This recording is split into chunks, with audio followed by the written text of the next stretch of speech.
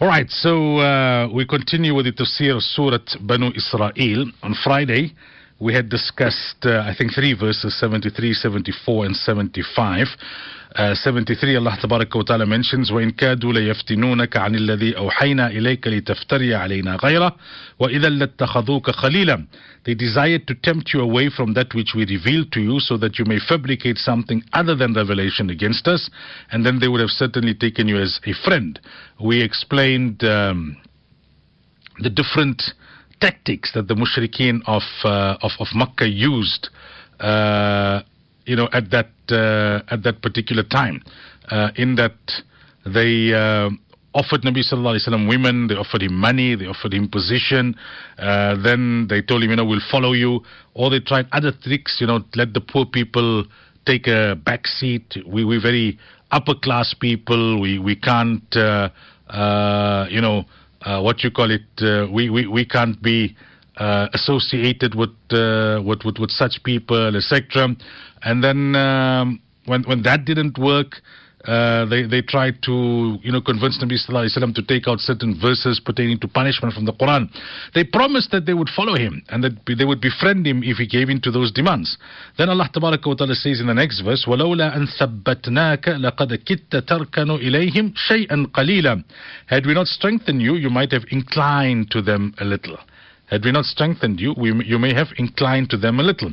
But because we strengthened you, you did not incline at all. Allah Tabaraka wa Ta'ala has protected the Anbiya alayhi salatu wasalam. They are ma'asum.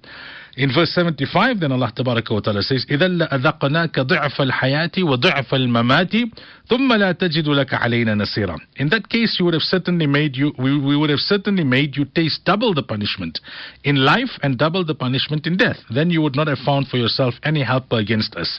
Meaning that hypothetically, if you were to give in to their demands, and go against the revelation which Allah Tabaraka wa Ta'ala had given you, your punishment would be double in this world as well as in the hereafter because of your very high position. The higher your position, the greater the reward, but also the greater the punishment. However, because the Anbiya alayhi salatu wasalam are chosen by Allah, and Allah chooses those for this position that won't make such errors, and Allah further protects them. Therefore, Nabi Sallallahu Alaihi Wasallam is being told that it didn't happen because Allah protected you, but Allah is also highlighting to us the great rank which Nabi Sallallahu Alaihi Wasallam has, that had it happened, the punishment would have been greater because his position is so great.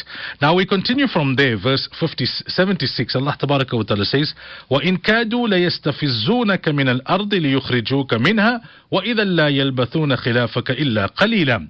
They tried to scare you from this land in order to drive you away from it. In that case, they would also not remain after you but for a short while. So when the mushrikeen tried to bribe Nabi Sallallahu Alaihi Wasallam, they tried to coax him and coerce him, and when that failed, then they threatened him that, we'll have you removed from Makkah, we'll have you, driven out of Makkah. They tried to constrict Nabi Sallallahu Alaihi Wasallam, scare him, and eventually Nabi Sallallahu Alaihi Wasallam left.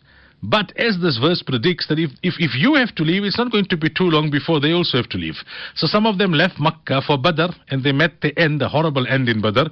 And others, they had to then bow down to the superiority of Islam a few years later, when it was the occasion of the conquest and the liberation of Makkah. So as much as they thought they were driving Nabi Sallallahu Alaihi Wasallam out, in reality, they were driving themselves out. In Anwar al-Bayan, it is mentioned that had they forcefully driven Nabi Sallallahu Alaihi Wasallam out of Makkah, Allah Tabaraka wa Ta'ala would have punished them and they would have perished.